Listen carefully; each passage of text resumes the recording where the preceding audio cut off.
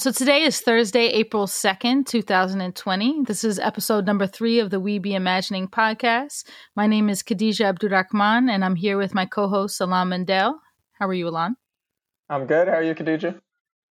I'm good. We're currently recording from New York City, and we have Sarah Roberts here. Are you in LA? I'm so in LA that I'm sitting in my car. So I'm keeping it very LA for you guys right now. Thank you. Well, I'm so New York that I'm sitting underneath my daughter's loft bed with the podcast equipment that I bought in preparation for the quarantine. This is real.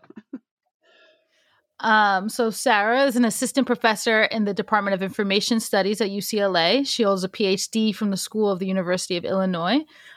She is an internationally recognized as a leading scholar on the emerging topic of commercial content moderation of social media, or CCM for short, a term she coined to define the field study around the large-scale industrial and for-pay practice of social media user-generated content adjudication. Her book on commercial content moderation, entitled Behind the Screen: Content Moderation in the Shadows of Social Media, came out in 2019 from Yale University Press. She also served as a consultant to and is featured in the award-winning documentary The Cleaners, which debuted at Sundance in 2018 and aired on PBS in 2018. There's so much to say about you. I really appreciate you taking the time to sit in the car and participate in our podcast. I appreciate both of you. Thank you. Before we get into the meat of the conversation, do you want to say a little bit about what quarantine is looking like for you right now? Yeah, thanks for that. I feel like probably many of us do, which is that I'm blessed with health right now. I'm blessed with shelter. I have my needs met.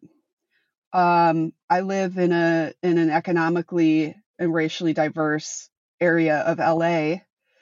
And one thing that has really been hitting me, because I can't stay inside, so I step outside a lot into the alley or right outside my building into the street just to catch some sun and air. One thing that's struck me is that the homeless folks that are in this neighborhood have kind of disappeared. So I've been told that there's been temporary housing put up, but that really worried me. The rhythm of everyday life is noticeably different for everyone. And, the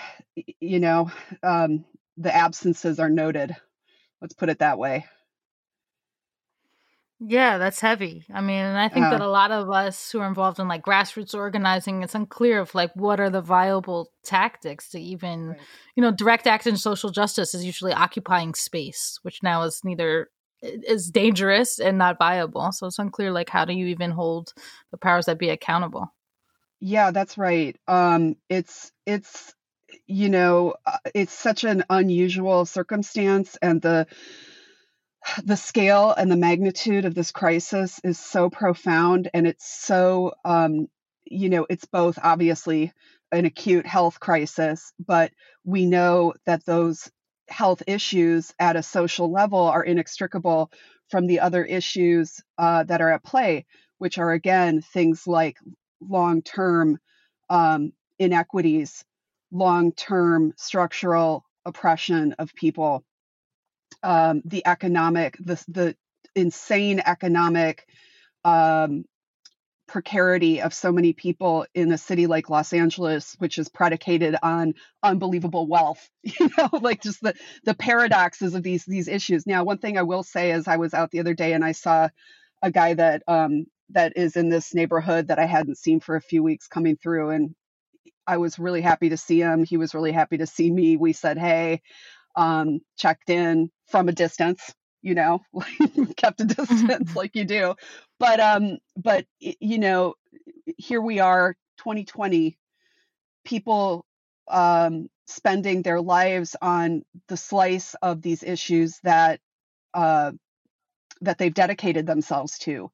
And I think for people such as ourselves who are in community and in our work, striving to make an impact and make things better, when you really feel a sense of overwhelming uh, inequity that you don't know where to tap into to break it, it can be hard. So I had a hard week like a week ago. I really lost it. I'm going to be honest with you. I don't see any reason to, you know, equivocate on that. And it turned out this was last Thursday. It turns out almost everybody I knew and knew of just kind of fell apart last week, Thursday. Like it was just something where they hit the wall. So I had to kind of step away, and I'm trying to figure out how to get smart about the interventions, because apparently raging out on Twitter isn't going to change the world. I mean, I'm doing my best, but that's not, you know what I'm saying? That isn't bringing down capitalism or, authoritarian regimes. So here we are. No, thank you for being honest. I mean, that's Yeah. real. And I mean, I've like pre-plague thought a lot about post-traumatic stress disorder. And one of the examples that Bessel van der Kolk, who wrote The Body Keeps a Score, always brings up was after Hurricane Katrina. And, you have a natural disaster, but people just decentralized, started helping each other out, like moving furniture, going to bring people food. And they weren't seeing really high rates of PTSD.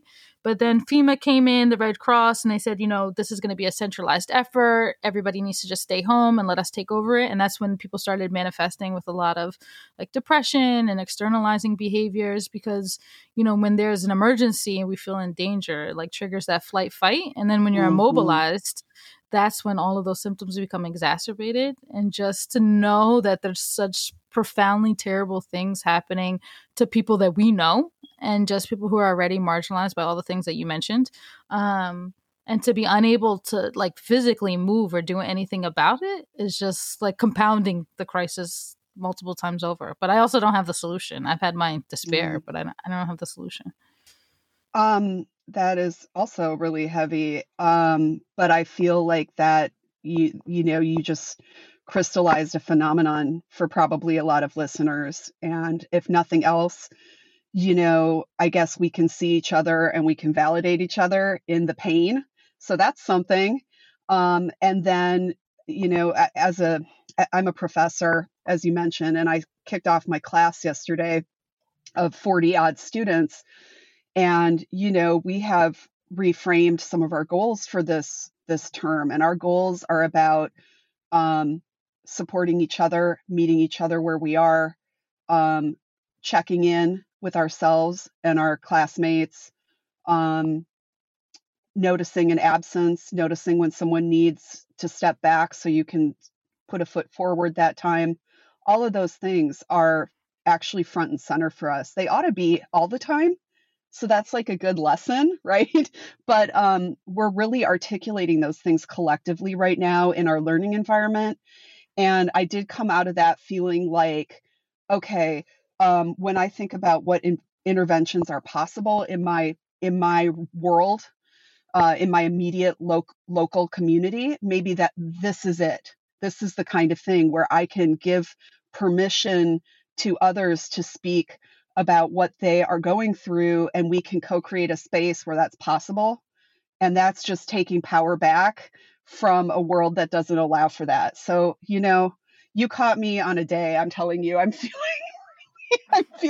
really philosophical or something, but I mean, these are really true feelings that we're having. And sometimes the interventions are hyper local. Like, again, we're in quarantine. So at the level of family members, at the level of the people in the building, at the level of the people in the community who live in the streets where I live. Because again, I guess I just can't stop Trump right now. Yeah, no, I think it's real. I mean, when else to be real besides when there's a pandemic? And the two things that you made me think of is one, maybe I'm biased because I'm really heavy on Twitter as well, but all the people in higher ed that I've been seeing have really centered the grief and seem to be coming up with either people can take pass fail and not submit any work, or trying to be really flexible with undergrad and graduate students, which unfortunately has not. I have 5 children. And so one of them in particular, middle school, who's doing virtual schooling, he gets a checklist every day of an incredible heavy load of assignments that seem really detached from the moment we're in. And in defense of the Department of Education in New York City, I think they had like 72 hours to come up with virtual schooling.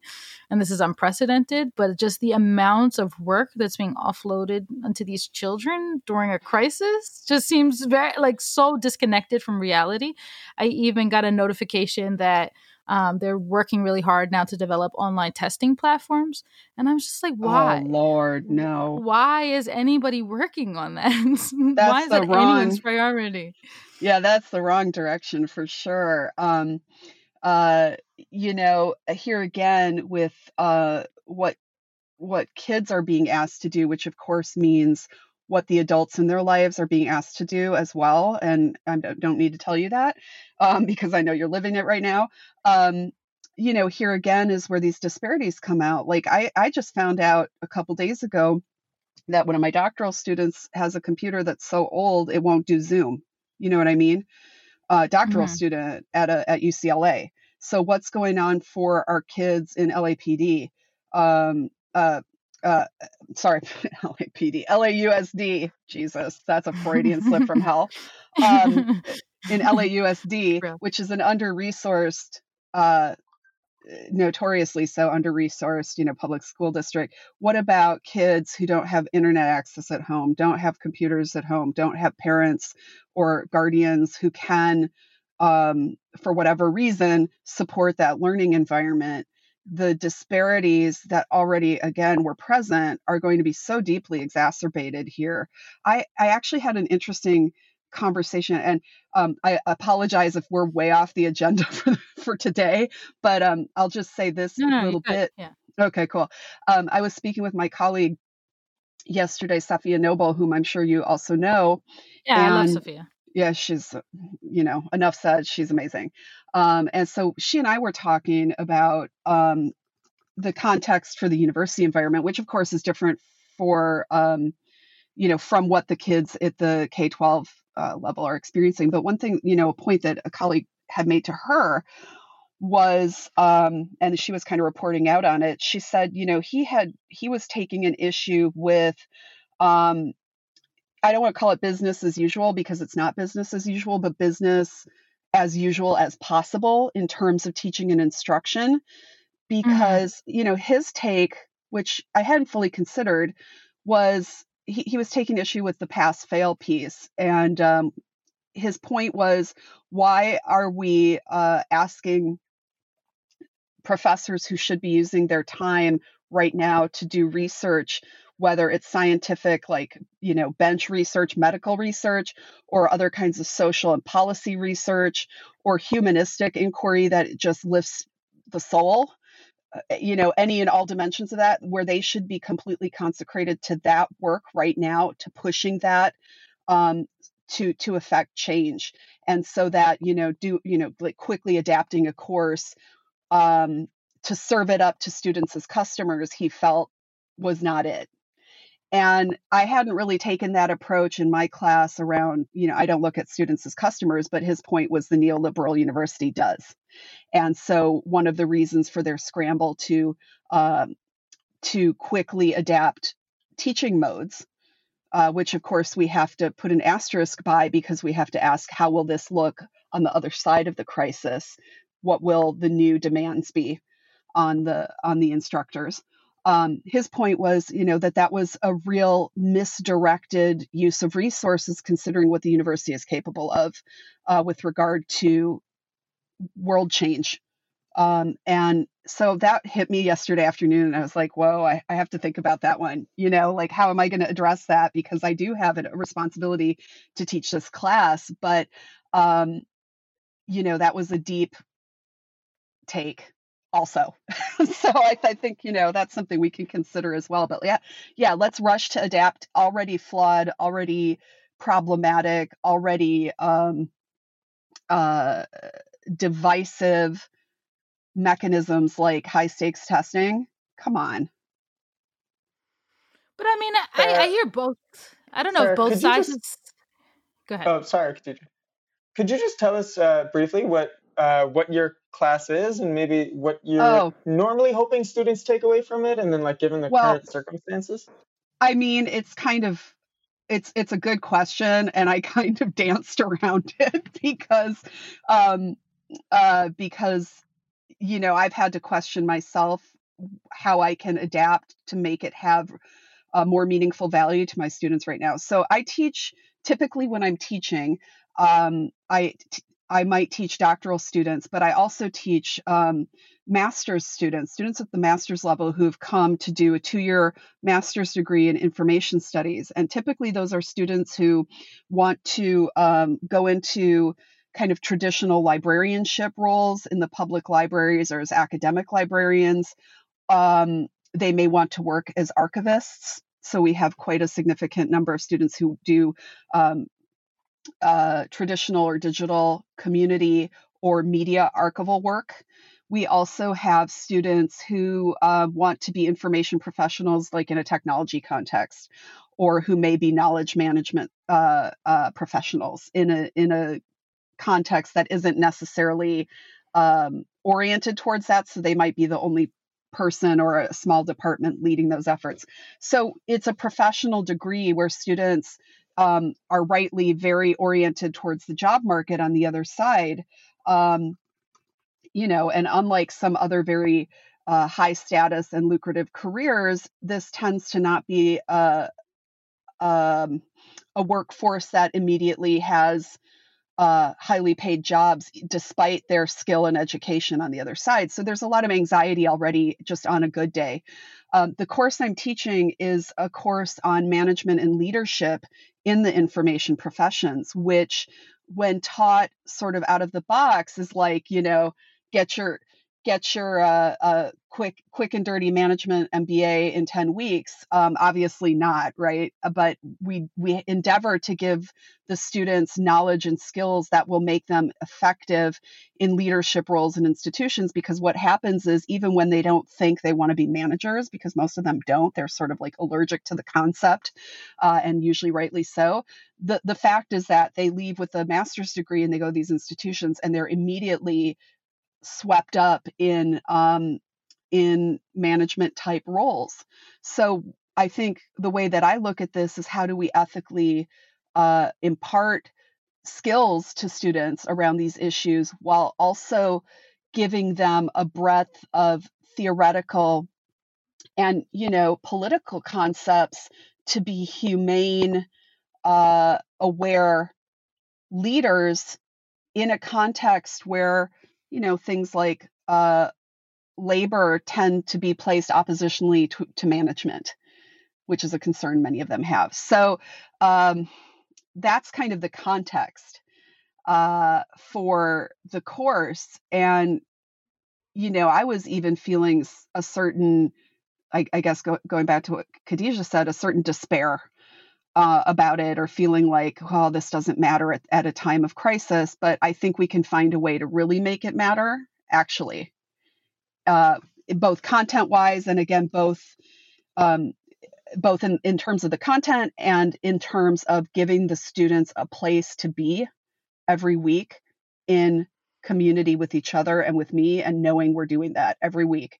Whatever else is going down, you know, we're going to be there 9:30 a.m.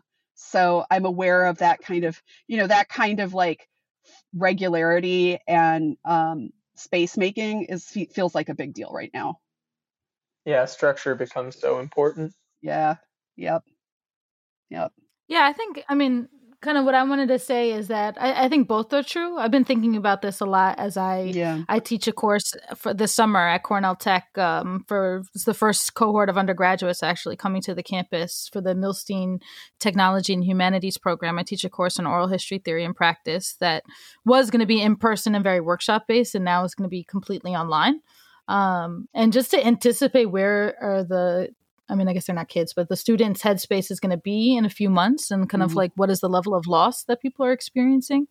And just in general, I mean, I think the academy is, kind of a generator for settler colonialism, but it is also a place where I still think there is space to form new types of relationships to kind of, and I think that hyper local fabric of relationships and way of organizing each other's time and space is really important right now. Even for me, I mean, having the complete loss of childcare and having 5 kids, 13 and under, is super real. And having the ability to do this podcast and kind of get myself out of my immediate surroundings has been really important to my own mental health. And I hope also contributes to kind of having a narrative thread to make sense of everything that's happening, not just for me, but as those of us who are kind of super immersed in this data policy surveillance infrastructure of the web, and then also this public health epidemic where people are calling for surveillance. So, yeah. I mean, I hear your colleague about neoliberalism, but I also think that there's more of a role for us to play than just being productive. And I think it goes back to the thing about trauma. We do need to do something to feel in our bodies and connected to each other. That's just my no, I think you're I mean, I think we need to be thinking through these issues. I guess if nothing else, in a way, I've had some time afforded to me to be in my head, in a different context, or in a different way, super intensely. And I think you're right. One of the things that I'll just say about what it means to be in the university to me personally is that, this is kind of like a second or third act in my life, having done other things. And I didn't come back to school until my 30s. And I'm in my 40s now. And what I found by associating with universities and with academia and with pursuing my own education to the extent that I did was that it afforded me a platform and a voice and a public or an audience, right, that I could speak to or speak on behalf of or engage with in a way that in isolation, in sort of a smaller life, I couldn't do, even if I had a lot of the same political thought or the same conclusions that I drew. Although I would say, they've certainly been informed by the work of the past decade. So I am very conscious that there is an opportunity for me as the person I am. I come from a working class background. I'm a white woman. I'm gay. I'm a woman of size. Let's just say it. It's cool. These things that kind of make me who I am in the world are not always things that afforded me the mic. You know what I mean? People they weren't listening. And so I have to grasp that opportunity and hold it and then use it responsibly. And that's what the university brings to me. And I never, for all my, all my qualms and all of my kind of inside baseball knowledge of the flaws of these institutions, and there are many, this is a thing that I never take for granted. Go ahead, Dina. I think that's just a perfect point to start talking about what you've done with that microphone. Yeah. I mean, so I think a lot about information and you talk about the printing press was revolutionary because now the dissemination of information, really the power goes to the people who are writing. And then all of a sudden the internet, and there becomes such an explosion of content that really now the dissemination of information and the power flows that are related to that really lie in the hands of moderators and curators and who and what is feeding you information and what information is being displayed. And I think, you were incredibly ahead of the curve on pointing out the fact that we basically have built these massive scaled systems of social interaction that produce garbage, right? And and that garbage has to go somewhere. And we have a long history in the construction of cities of ignoring our own garbage, right? And then we recreated that same architecture on the web, right? Where we have these massive infrastructural objects that we interact with, but have made invisible the process that allows us to live cleanly within them. And I think that like in any crisis, whatever that crisis is, things happen with those systems, right? So like all of a sudden, all the toilets back up with streets, and we are thanking God for our sanitation workers who are making sure that doesn't continue to happen. All of a sudden, people are working from home, and the content moderation is actually transitioning to the AI models that these companies have been talking about forever. And we realize, oh wait, no, these things don't work. They're terrible. Right. Who's actually Right. been taking out the trash this whole time? Right. And I think it would be great if you could talk a little bit about what's happening right now in that Sure. respect. Yeah, thank you. Sure. So, first of all, I'll say that, my knowledge of what's transpiring right now, it's not really, it's sort of like it's sort of an analysis rather than anyone having called me up to tell me what they're doing within their own firms. But to kind of set the stage for the listeners, essentially there is this what I describe as like a patchwork of human intervention in place on social media platforms. And for the sake of the conversation, let's talk about the big players, the Facebooks, the YouTubes, the Twitters, Snap, uh, Instagram, of course, all of these kinds of platforms that have massive audiences, massive reach, and massive generation of content. The, the context has been pretty much since their inception, or the ideological orientation to the content from the firms has been, we will just solicit everything, essentially. We're going to solicit everything. We're going to basically be a vacuum cleaner, a shop vac, sucking up everything, irrespective of what that anything is. It's going to go into a big, essentially vessel of some sort, which is the platform. And the users on that on the consumption side will interact with the content, and if there's something wrong with it, they're going to let us know right away. And when they do let us know, that triggers a whole system internally of review. What users don't realize, because their intervention usually stops where they kind of pick through a drop-down menu of this, this particular singular piece of content, this image, this post, this one thing in the ocean of all these things has disturbed me for the following reason: violence, gore, sexually explicit content, racist content, hate speech, self-harm, etc. Their intervention tends to kind of stop at that point where they're kind of selecting from this set of menus.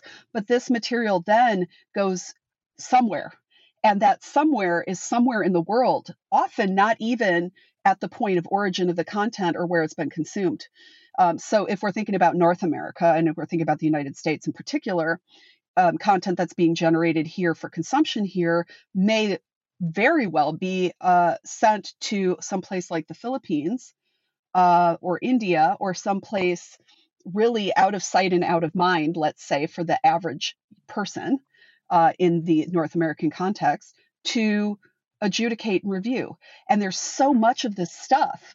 There's so much of it because of this model of sucking up everything and sorting it out on the flip side, that workers who do this work might see 2,000 of these items a day. I mean, think about that incredible pace and that nonstop flood of material. And it's like they do 2,000 a day. It's not like they get to, inbox zero at the end of the day.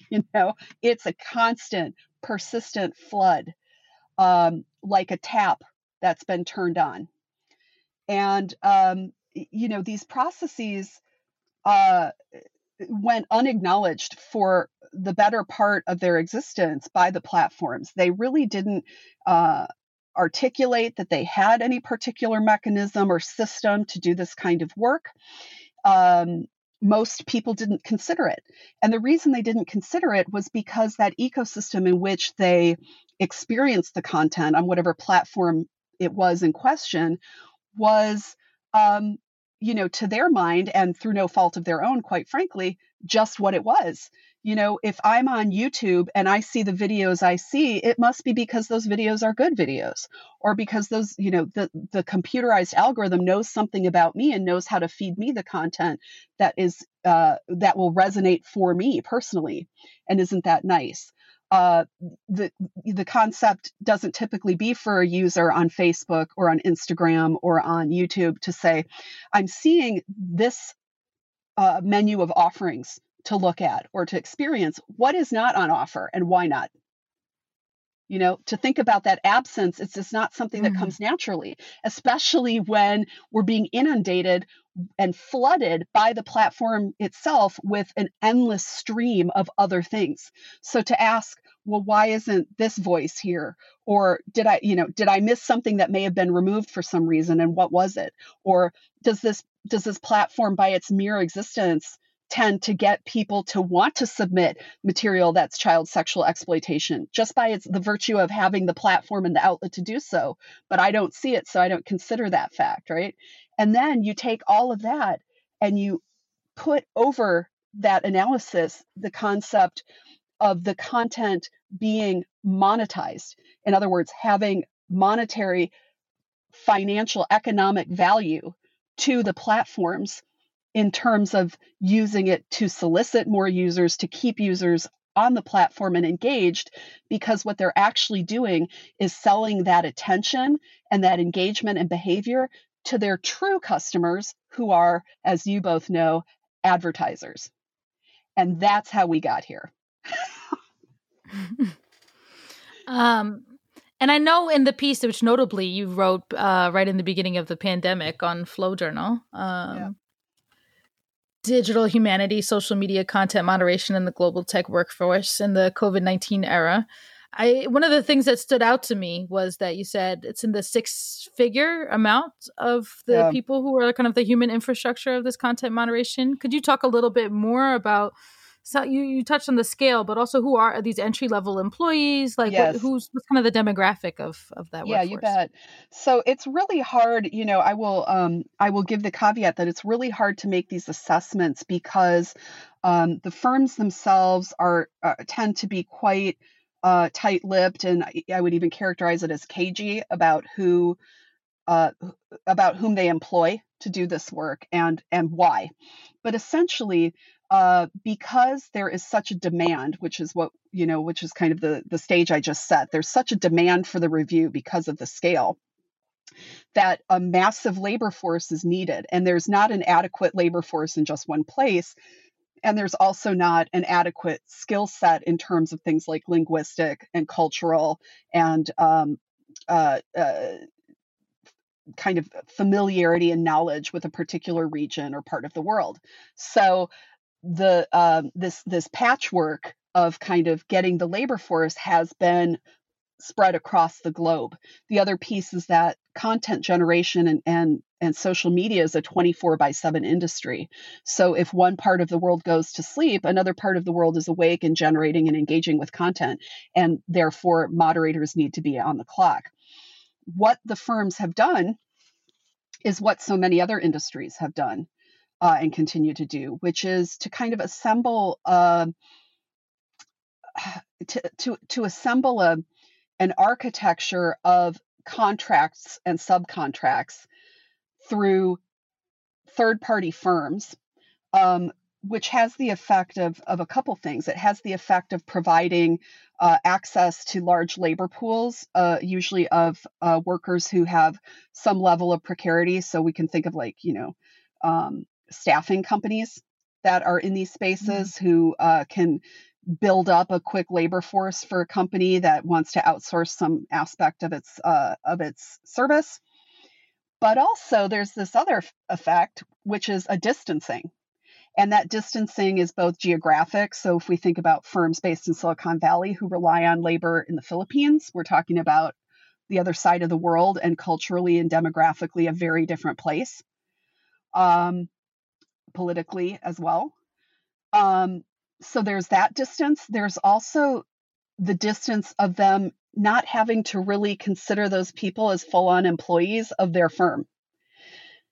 So there's a certain distancing of responsibility for well-being or working conditions. Now, firms have told me in many ways what they do to support the workers in these environments, but that infrastructural choice of outsourcing and geographic and social distancing, it's just a phenomenon that will create a sense of less responsibility for those workers. And we've seen it in other industries.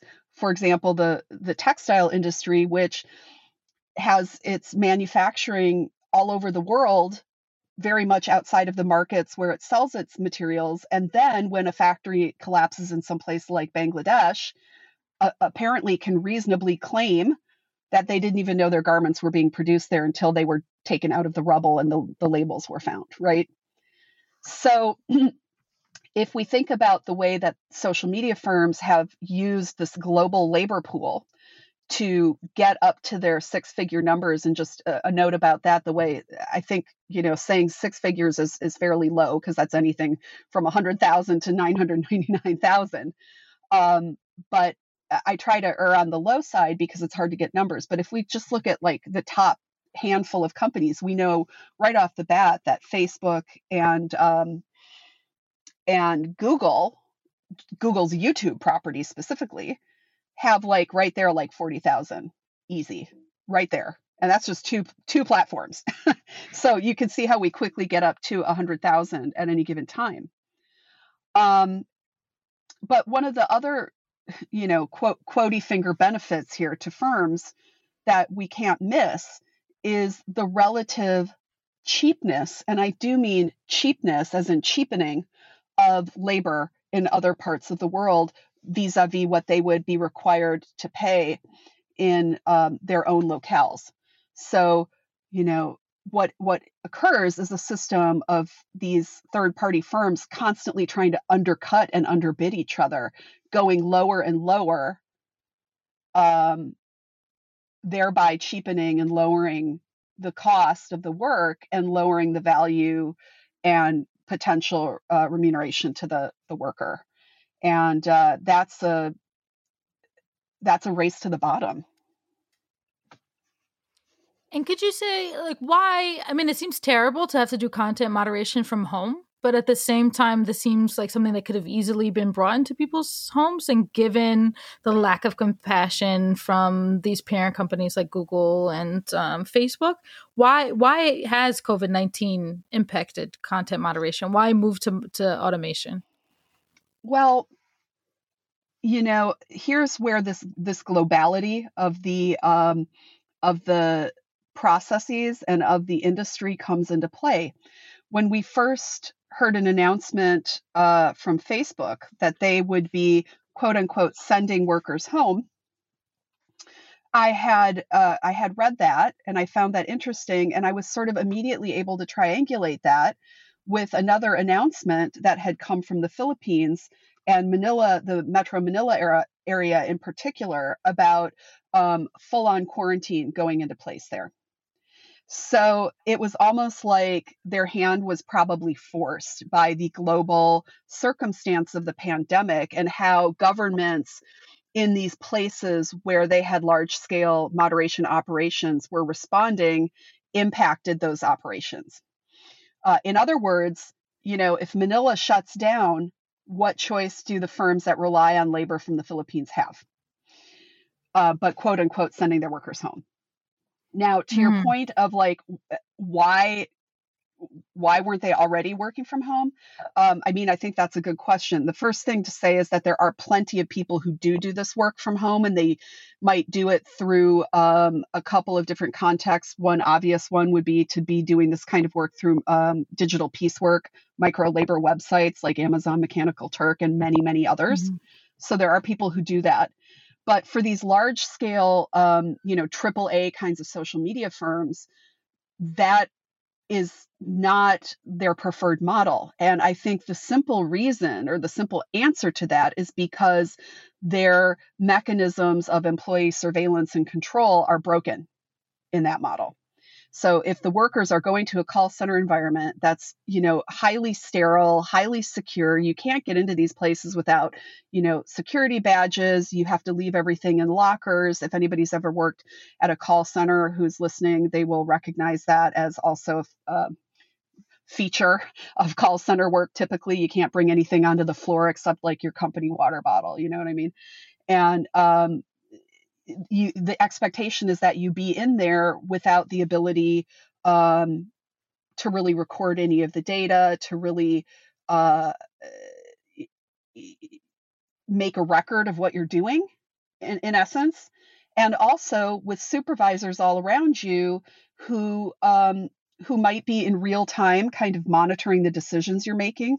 There might be metrics that are in play about reviewing a certain number of your calls, as in your choices that you've made, and deciding whether or not those were good calls, and then having repercussions around that. So all of those kinds of surveillance and control of labor and of workers is broken by sending people home.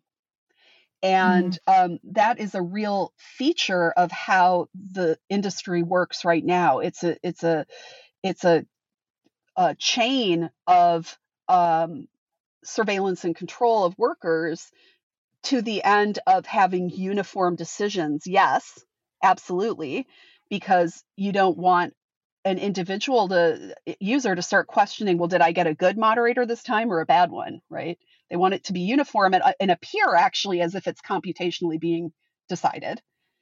But also because they want to control the choices users make that might be in resistance, quite frankly, to policies or to decisions they disagree with, or to have the freedom to a certain extent of being at home and outside that watchful eye, and of the pressure of the peer pressure of being in the call center environment, where they might do something that the firms don't want them to do. And I think that's a big part of it.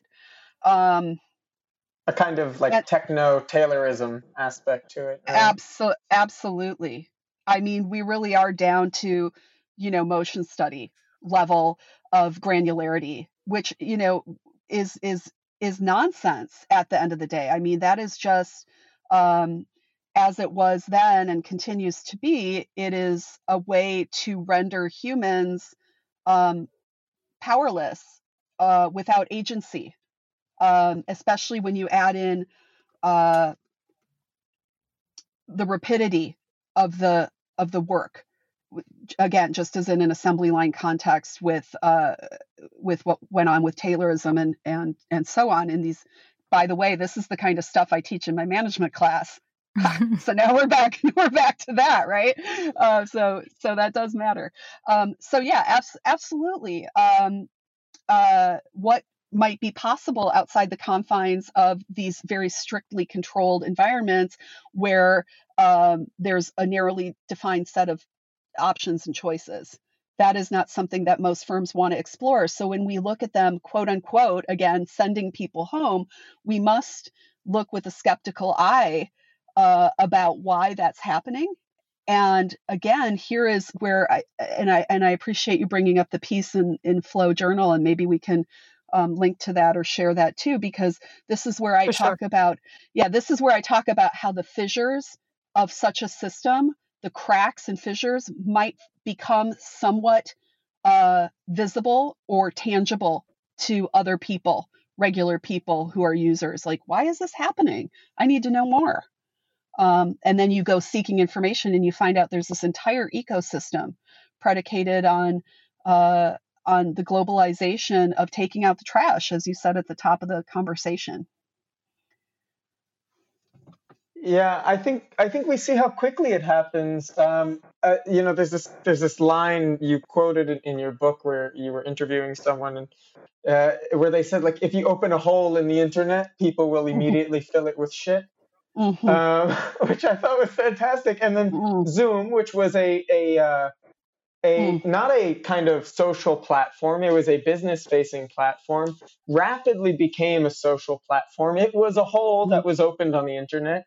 And then you have this spate of Zoom bombings, and they've applied some technological band-aids to prevent that. But it was just encapsulated in the span of really a week, exactly what you talk about, right? As soon as you open these spaces, people immediately fill them with just the most horrific things, purely designed to evoke that kind of response.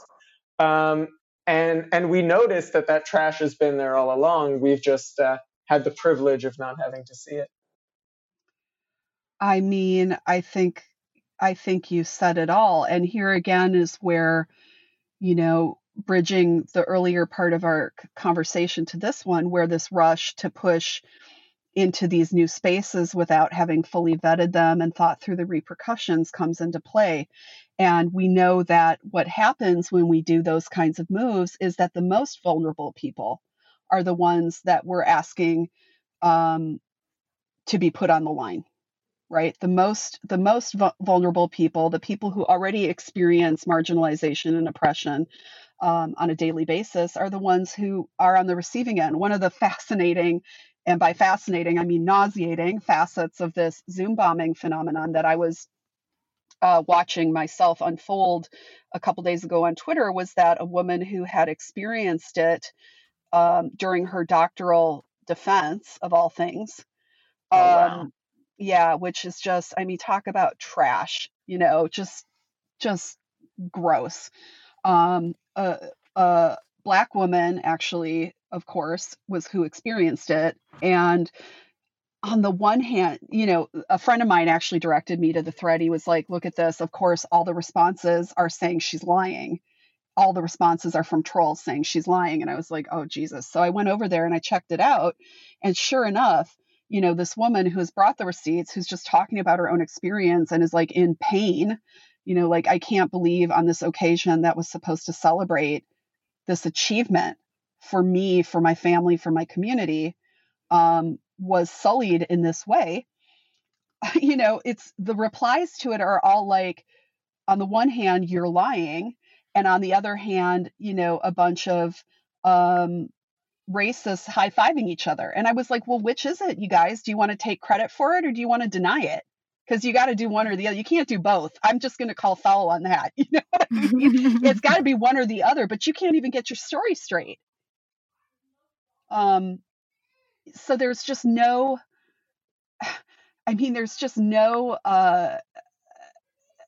courage of convictions among these folks. It's just about trashing people. And it's, wow. I mean, it blows me away. And so obviously pushing people into these contexts that are unproven and untested, and not only are unproven and untested, but are found to have really, have had really bad policies and EULAs and data collection policies and procedures, and also be technologically weak and open to being manipulated easily because of the way that the platforms have been designed by people who don't think about the kind of precarity that comes from being online as a marginalized person in their design practice. It yields pretty messed up results. Well, could you flesh that out a little more for people who may not be immersed in kind of the social implications of AI? I mean, why I could see for someone who is not familiar with this whole infrastructure, thinking that maybe automation addresses a lot of the issues that you raised with the human infrastructure. Now we don't have to expose people to all this horrific volume of trash. Maybe if we could just get the right algorithm, we could protect all involved parties for a lower cost. Like what have been the consequences that you've seen like in the last couple of weeks? I mean, so I think you're giving voice to a reasonable question that an average person is not silly or foolish for having. But I would put it to you this way, Khadija, we all want to wave a magic wand. We all want to snap our fingers or click our heels and have something amazing happen. But the truth is that there are very few silver bullets in this world. And so when we talk about AI systems in the context of something like content moderation, what are we really talking about? Well, first of all, we're talking about systems and tools that use a rule set to affect an outcome through the process of really a decision tree or a flowchart like logic. If then, right? If X is present, then execute Y. If X is not present, go to line 10. You know what I mean? Like go back to the start. Or take no action or step out or whatever. And so it's really like a flowchart logic, which in another way to put it is an abstraction. It's an abstraction. It's a rule set that is searching for X through a process of abstraction. That's just the mathematical basis for these computational tools that are algorithmic and algorithmic in their composition. So that's the first thing. So who actually builds the algorithm, and what is at stake for the person or parties who build the algorithm, whether it's at an individual level or organizationally? Well, just as I sort of explained with the issue with Zoom, these are probably systems that aren't being built by a cross section of humanity where the concerns of many different voices and people will be considered early on in the design process. In fact, it may be the very opposite, that it's a very small slice, demographically and otherwise, of people who are engaged in building the tool. And their blind spots and their inability to see and foresee and to design for the many means that there are all kinds of flaws in these systems, and they're only as good as what they were designed to do. So there's an old adage in computer science: garbage in, garbage out. The computers are only going to do what you ask them to do. And if you don't know to ask them to do certain things, or you ask them to do things in a way that is fundamentally flawed for some or many people, then you are going to have an outcome that's problematic. Now, can that happen with human moderators? Absolutely, it does. Humans are humans. Humans are also following a rule set being dictated to them by the firms. They have little agency, but they do have some. They have more than machines. And one thing that you can do with a human is you can ask that person, why did you take the decision you made? You can't ask the algorithm that. It can't give you a logic. It can't spit back to you, well, 9 times out of 10, I would decide this way, but on the 10th time, I decided it this way. It's not going to do that. The algorithm is never going to resist. It's never going to push back or speak back to power. It's never going to go to a supervisor and say, I think we need to revise our policy around this. None of those things will happen. So although my primary concern and my mode of intervention into this topic has always been through the lens of worker welfare, of low status workers and undervalued workers is my new way to describe that. And I want to see them delivered from this environment where they have to engage with garbage and bad stuff all the time as a precondition of their work. I'm very concerned about turning that immense power over to things that we cannot audit, things we cannot identify, things that are not built with accountability in mind, and that be considered a new normal. Because what will happen with these tools, which tend to be very blunt instruments, is that they will always invariably um, overreach on some things, but the algorithm that doesn't exist will never pick up the thing that it's not looking for. So it's kind of like the worst of both worlds in a way.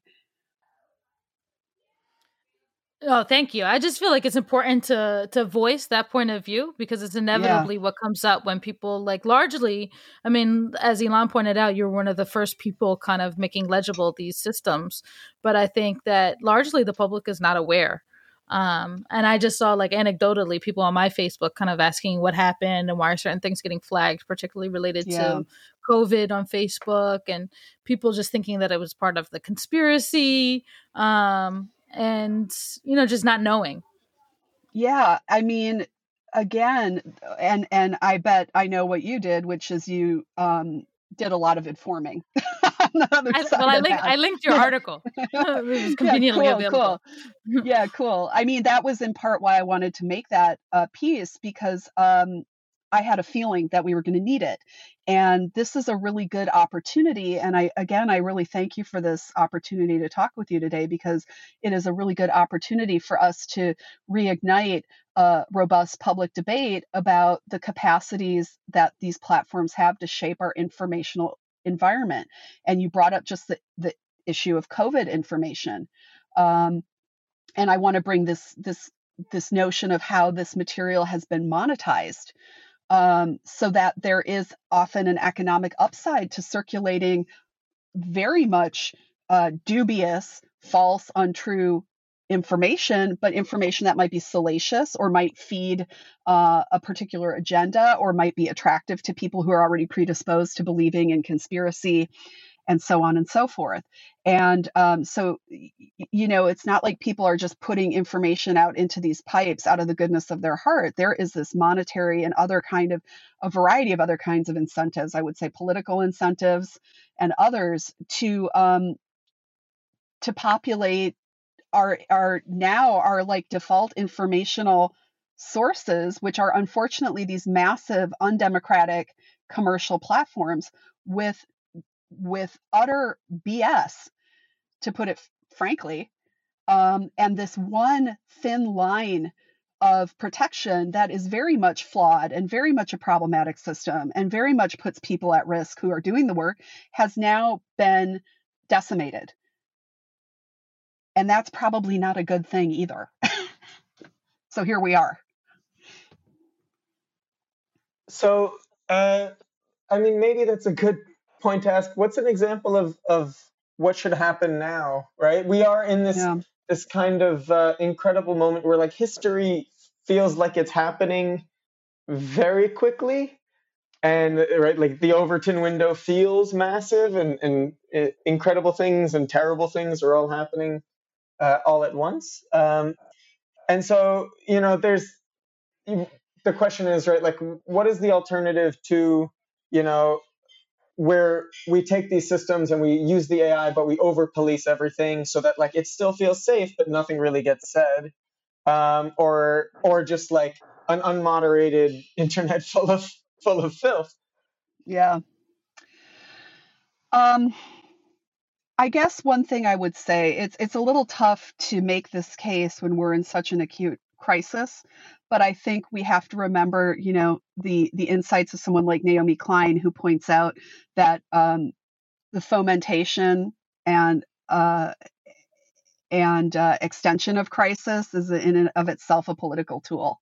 So, I try to remember that when I feel like, oh, well, we can't think about doing something like that now because maybe it's just at these very times that we must think more imaginatively and think bigger.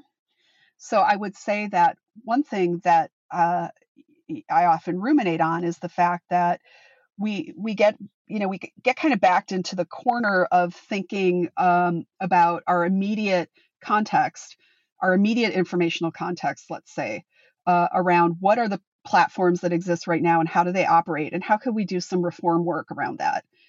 Whereas this is a great moment for all of us to collectively recall that these systems have really been in place for a decade and a half, in some cases a little longer, but they've really held the public space the public sphere captive in the way they have for probably less than a decade at this point. That's actually not a long time in the context of our collective history, which to me offers an opening to say, if that's not a long time, and if it's not a foregone conclusion that these kinds of platforms and the way that they're currently comprised be immutable, what else could we imagine differently, collectively, and without limit, in terms of, well, this is how it is now, so we have to work from there. In other words, I like to take a step back from the question of how do we resolve the current conundrum with the platforms to say, what might we imagine completely differently? One, that's a big picture kind of concept. But one thing that I would say just in the immediate moment that people can do is return to a certain level of expertise and trust in their information source. So in the context of COVID, I think some voices have emerged in the medical community of people who are sharing information. They have provided their credentials. I was watching a YouTube video like 2 days ago where before the doctor gave like a 35-minute lecture on the disease process that COVID causes internally. I don't recommend that if you're feeling any kind of way today, like skip that. But, of course I watched it because what the hell. But before he launched off into his, pretty ad hoc talk, he had a whiteboard that he drew on. He held up his diplomas in a frame. And he was like, this is me. I am this dude. I have these degrees. I am this kind of surgeon. I am a real person in the medical community. Here are the limits of my expertise because I'm this kind of surgeon and not that kind of surgeon. That having been said, I can interpolate and this information for a lay audience, and that's what I'm going to do. And it was really, really deep to me that he was kind of flexing his credentials by way of saying, stop listening to Alex Jones selling snake oil. Stop listening to politicians from Washington who want to minimize this crisis on the back of an election year and who are willing to put people's lives on the line to do it. I mean, the cynicism of that blows my mind. Stop listening to your racist uncle who you already don't listen to because he's a mess. Why are you, what the hell does that guy know about COVID? You see what I'm saying? So this to me, like in the absence of being able to completely reform the system, these are the things that we can do or encourage each other to do in our communities, like return to expertise, information intermediaries who can help you vet things. The librarians who are hanging out on Twitter will help you vet these sources. Is this a credible source? Somebody tell me why or why not. Triangulating out information that you're hearing. Mutual aid and mutual information sharing. I remember back in 2011, I was involved in the protests in the state of Wisconsin when it was being expropriated by the Koch brothers. You may remember that it preceded the Occupy Wall Street movement. And one of the first things to go up in the occupied state capitol building was a library. I was like, wow, there was a first aid station, childcare station, and a library. I mean, talk about lessons to live by. We have to inform each other because it might just be that the state, and I mean capital S state, and their co-conspirators in industry don't always, I'm sorry to say, folks, have our best interests at heart at all times. They just don't. That's what to me is being put into relief by this crisis. No, I definitely hear that, and especially in terms of mis and disinformation right now. I mean, I think even my elderly aunt sent me something that I think they said it was a physician from Johns Hopkins who said if you hold your breath for 60 seconds, you don't have COVID. And there's just like a real need that people are relying on each other to vet this kind of information that could cost someone their life. But also, as you were talking, I was thinking about, I think it's in Sophia Noble's book, Algorithm of the Oppressed, where she talks about the rise of Google and the parallel decrease in librarians. And so part of me still feels Like, how do we bring this to scale, though? Do we nationalize these platforms? Do we create our own platforms? Because not There was the everybody. National Emergency Library, Khadija. I don't know if you saw that news story. Oh, I didn't. Tell me about it. Let me just pull it up because I don't want to get it wrong. But the Internet Archive is now offering 1.4 million books for online, like ebooks. It's unclear if this is legal or not, but I don't know that now is the time that anyone should be like trying to figure that out. I think it's a wonderful resource. But again, it comes into the thing we talked about earlier, which is there's plenty of information available, right? Like knowing there's 1.4 million books is great, but that's a little useless without a librarian, right? Like the act of curation is so important. And right now the curation is happening by algorithms or by people who probably don't have your best interests. That's right. And so when we think about alternative models, like let's just narrow it to say alternative models in the online space. One thing that I've argued for, and that that is kind of an artifact, let's say, of my early experience online on the social internet in the early 90s, is the kind of spaces where what we call content moderation would actually be rebranded or rebirthed as what you just said: curation, expertise, a very conscious act of information sorting that is auditable and visible to users, and when asked can have an explanation offered as to why it was done. This is a different kind of model that probably doesn't scale to 2 billion users, but I might say perhaps that's a good thing.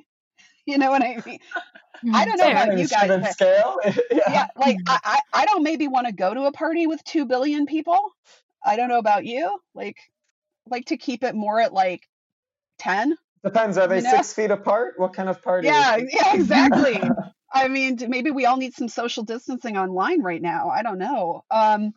So one example of that model that maybe this is just one example, and maybe there are flaws with it that I haven't considered, but there is a website I love. It got purchased by the New York Times a couple of years ago called The Wirecutter, where I don't choose what I'm going to buy anymore. I just like look at whatever the Wirecutter says. They present why they think it's the best choice, their methodology, whatever. Like, oh, I guess I need like a new wireless mouse. I just go to the Wirecutter and I read the methodology, I read their argument, and then it's curated. Going on Amazon and like sorting by reviews or like any of these like curation methods that I would use other than that have been so gamed. Versus like this is literally a dude who's like, here's why you should trust me, and then he writes about his expertise with wireless mice, and you're like, okay, you know what? That's right. And it's really I mean, when we're talking about scale, you know, the one review that you read that's exhaustive and where the expertise is on display has a greater impact on your purchasing choice than an Amazon page with 10,000 reviews, you know, some percentage of which you consider bogus, some percentage of which are 1 stars because the person says they ordered the wrong thing and couldn't return it. So it's like, you know, all this kind of nonsense, which is, you know, like a signal to noise ratio problem at the end of the day. And again, which has this understated but thing that we ought to bring to the forefront aspect to it of the monetization, where the impetus might be other than that, but the presence of the potentiality of monetization in the mix is always going to make those kinds of aggregated information sources somewhat suspect, or at least having a different agenda than those that don't, or that can articulate their principles and their, you know, to borrow a term from feminism, positionality on where they're coming from. And so I think, you know, another way I put this too is like we've had a slow food movement over the past 15 years. Well, it's been much longer than that, but let's say like farm to table got really hip about 15 years ago. Slow food started in the 70s. But as you would expect, because it's a slow food movement, it slowly, rolled out, slowly took hold, and it advocated for a certain kind of practice around um, the not only the consumption, but I would say the production of the food we eat, toward the aim of a better, personal health, but also better community health, a better global health, a better planetary health, a better health for animals that we consume, better life for the people who harvest the produce and the food that we consume, et cetera. And so there was this, ripple effect throughout that entire production chain and that life cycle that rejected some of the things that had come to industrialize the production and consumption of food. And so to a certain extent, I think we're ripe and ready for a slow social media movement, a slow information movement, a movement that prioritizes different things, right? Rather than immediacy and speed and consumption. Yeah, I think that's right. I mean, I think that I'm thinking about the party with 10 people and kind of what does that look like? One of the things that came to mind is that we think a lot about this with oral histories and content management systems. Have you ever heard of Mukurtu? Yes, sure have. Yeah. So, I mean, that's like just, because it's also not just about the search function, but how do we hold the information that we have? And that's like a grassroots project, looking at indigenous sovereignty over data, and people, part of it is that it bars access to certain people. You have to like earn the right to access different portions of the platform. I don't know. I hope that in the chaos of the moment that we're in, that there's not just power consolidated in the AAA brands of tech, but also into the people. I'm not sure exactly what it will look like, but I think you're right about the pace, that it has to be slow. Because you may mention garbage in, garbage out. And I was also thinking about move fast and break things, which is the other mantra. Oh my God, right? Yeah, it's like move fast and break other people's things. You know what I'm saying? Like, don't come over here and break my stuff. Don't come over here and disrupt me. I don't like disruption. I don't know about you guys, but I have enough of that. So, here's and bringing up this platform that has a different organizational concept from the outset about how we should access and, again, consume information is really powerful, because even that is, we ought to understand that those things are all up for consideration. Open access, as it's constituted, doesn't work the same or mean the same in all communities. Again, you brought up the notion of indigenous communities, many of which have already experienced a first wave of so-called open access, which was called their indigenous knowledge and ways of knowing, and artifacts and cultural production was ripped off by museums, put into museums, stolen, probably out of context. Materials that might have been sacred or held in trust by only certain members of the community are suddenly, sitting on behind a glass case for all to see. And so there's a that notion of openness around that information gets reconstituted in a digital context all the time when that material is then digitized. So I think that's another great example of how maybe the concept shouldn't necessarily even be open access, but it should be community control of informational flow. Right? No, exactly. That makes a lot of sense. Yeah, like that's one that I thought about for many years, about how, rather than the model being one of like just a faucet flowing, maybe it should be that the community's power should be in controlling the valve, the flow and the valve, the speed, the time, the output, who can access. So maybe, as you said, rather than this being a moment of utter consolidation of power, which of course we know is happening, maybe in the space that we can hold together, we can come together and find those places of resistance that we already hold and figure out what to do. And I mean, I just have to say, I feel more hopeful now than I did when I got on the call with you, and I was feeling really depressed. So thank you. Well, I also want to be mindful of your time as we approach the hour and 15-minute mark. But Yeah. that makes, I always feel more hopeful when we think about these things being relational. I mean, I think Yeah. that's what's lost when it's made illegible, like the content moderation side of using these platforms. But also, I think that's where the hope is too, right? Because who's developing, who's creating, who's consuming this content? Without the relationships, there's not much to monetize. So maybe, I mean, I'm tentatively optimistic. But I mean, you know, that's probably the smart spot to be in, where we don't give up the hope that we can hold, but we also keep eye on what's going on around us. And I guess that's the best we might be able to do at a given moment. for sure. And I guess from my perspective, I just accept that the grief will come in waves. I mean, I don't think that there's no uniformity of emotion in the midst of this. I mean, I think it's hard to, I think we just have to be aware and kind of hold it together, as you said. But as we're wrapping up, I just wanted to thank you so much for taking the time to sit in your car to be able to record this. And also, I like to ask people at the end, is there any thing that you're reading or listening to or watching that you'd like to recommend and share with people? It can be on topic or off. It doesn't matter. Oh God. I just read this book and it's not available in English yet, but it's called Consent. And it's by a woman named Vanessa Sprangora, who is her name is Vanessa Sprangora. She's French.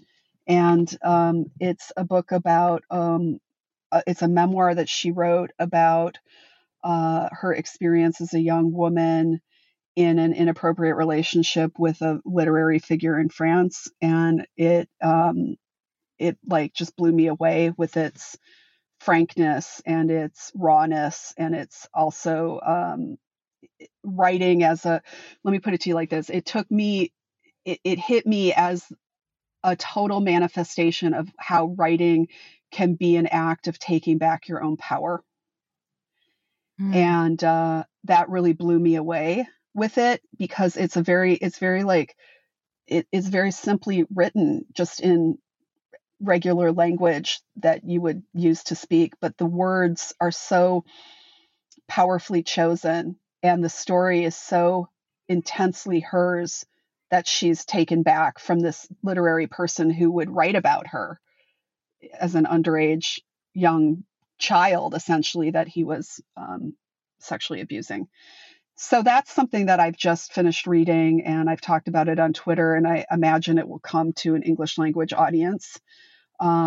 But for anybody who reads French, they might want to pick it up as well. And then I've been watching a lot of, I watched Babylon Berlin, which was a really wild ride as well. Yeah. And a very political story about how Nazism took hold in the interwar period in Germany. So, I'm keeping it light over here. Yeah, a little Weimar Republic fun, yes. Yeah, I mean, I'm thinking about, actually, honest to God, I'm thinking about buying myself a Nintendo Switch Lite so I can play Animal Crossing. So I would also recommend that, because I've been watching it played and it looks like a blast. So that's where I'm at today. That sounds like my living room. I've also been... Yeah, no, my kids. I actually was really strict on screen time pre-COVID, but now everybody gets their own screen because survival. There's 7 of us in a 2-bedroom, so I just this hour is made possible by iPad. Your corporate sponsor. Venmo her at Khadijah. Well, actually, my Cash App has too much kids, so people can send me money there. There we go. We should probably set up a Patreon. Yes, right on. Accepting Cash App. Right on. Yeah, we need to upgrade. Cool. But the piece that I am most recently thinking about is I read an essay in the latest Paris Review by Sena Ahmad called "Let's Play Dead," and it's about Henry VIII repeatedly killing his wife, but she keeps surviving and keeps being reincarnated. Oh, and it just seemed so like an answer to a lot of despair that I've been feeling, like her refusal to be murdered just over and over and over again. And his disappointment and frustration at all his attempts to execute her, and she just keeps like reforming. Oh and my that just God. that was very I'm going to check cathartic. that out. I'm going to check that out. Yeah, that's what we have to do. Keep rising, I guess, right? Yeah. Ilan, what about you? There was a really good essay in Texas Monthly about how this regional supermarket prepared for the pandemic really well. It's called The Inside Story of How H-E-B planned for the pandemic. I don't know. It's mostly just interviews with people who work there, but it's really well reported. And it seems like they both really care about their employees and their customer base, and they really have been thinking ahead. And it feels very different from almost every story you read about a corporation with, like, just-in-time manufacturing, meaning the whole economy is very fragile, all of these things.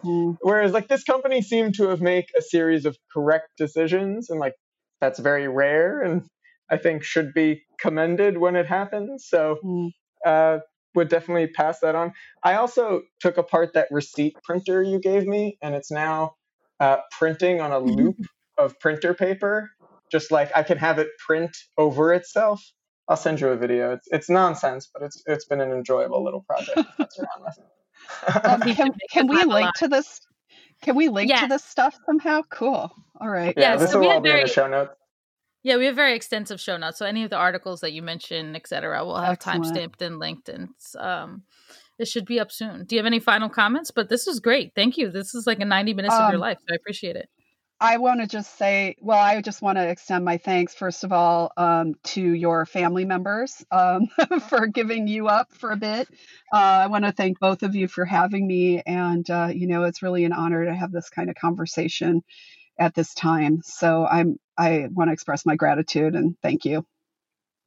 All right. Well, I appreciate it. Thank you so much. All right, you guys. I'll talk to you. I'll see you online, y'all. Yes, and I'll definitely send you the episode when it's up. Thanks. Thank you.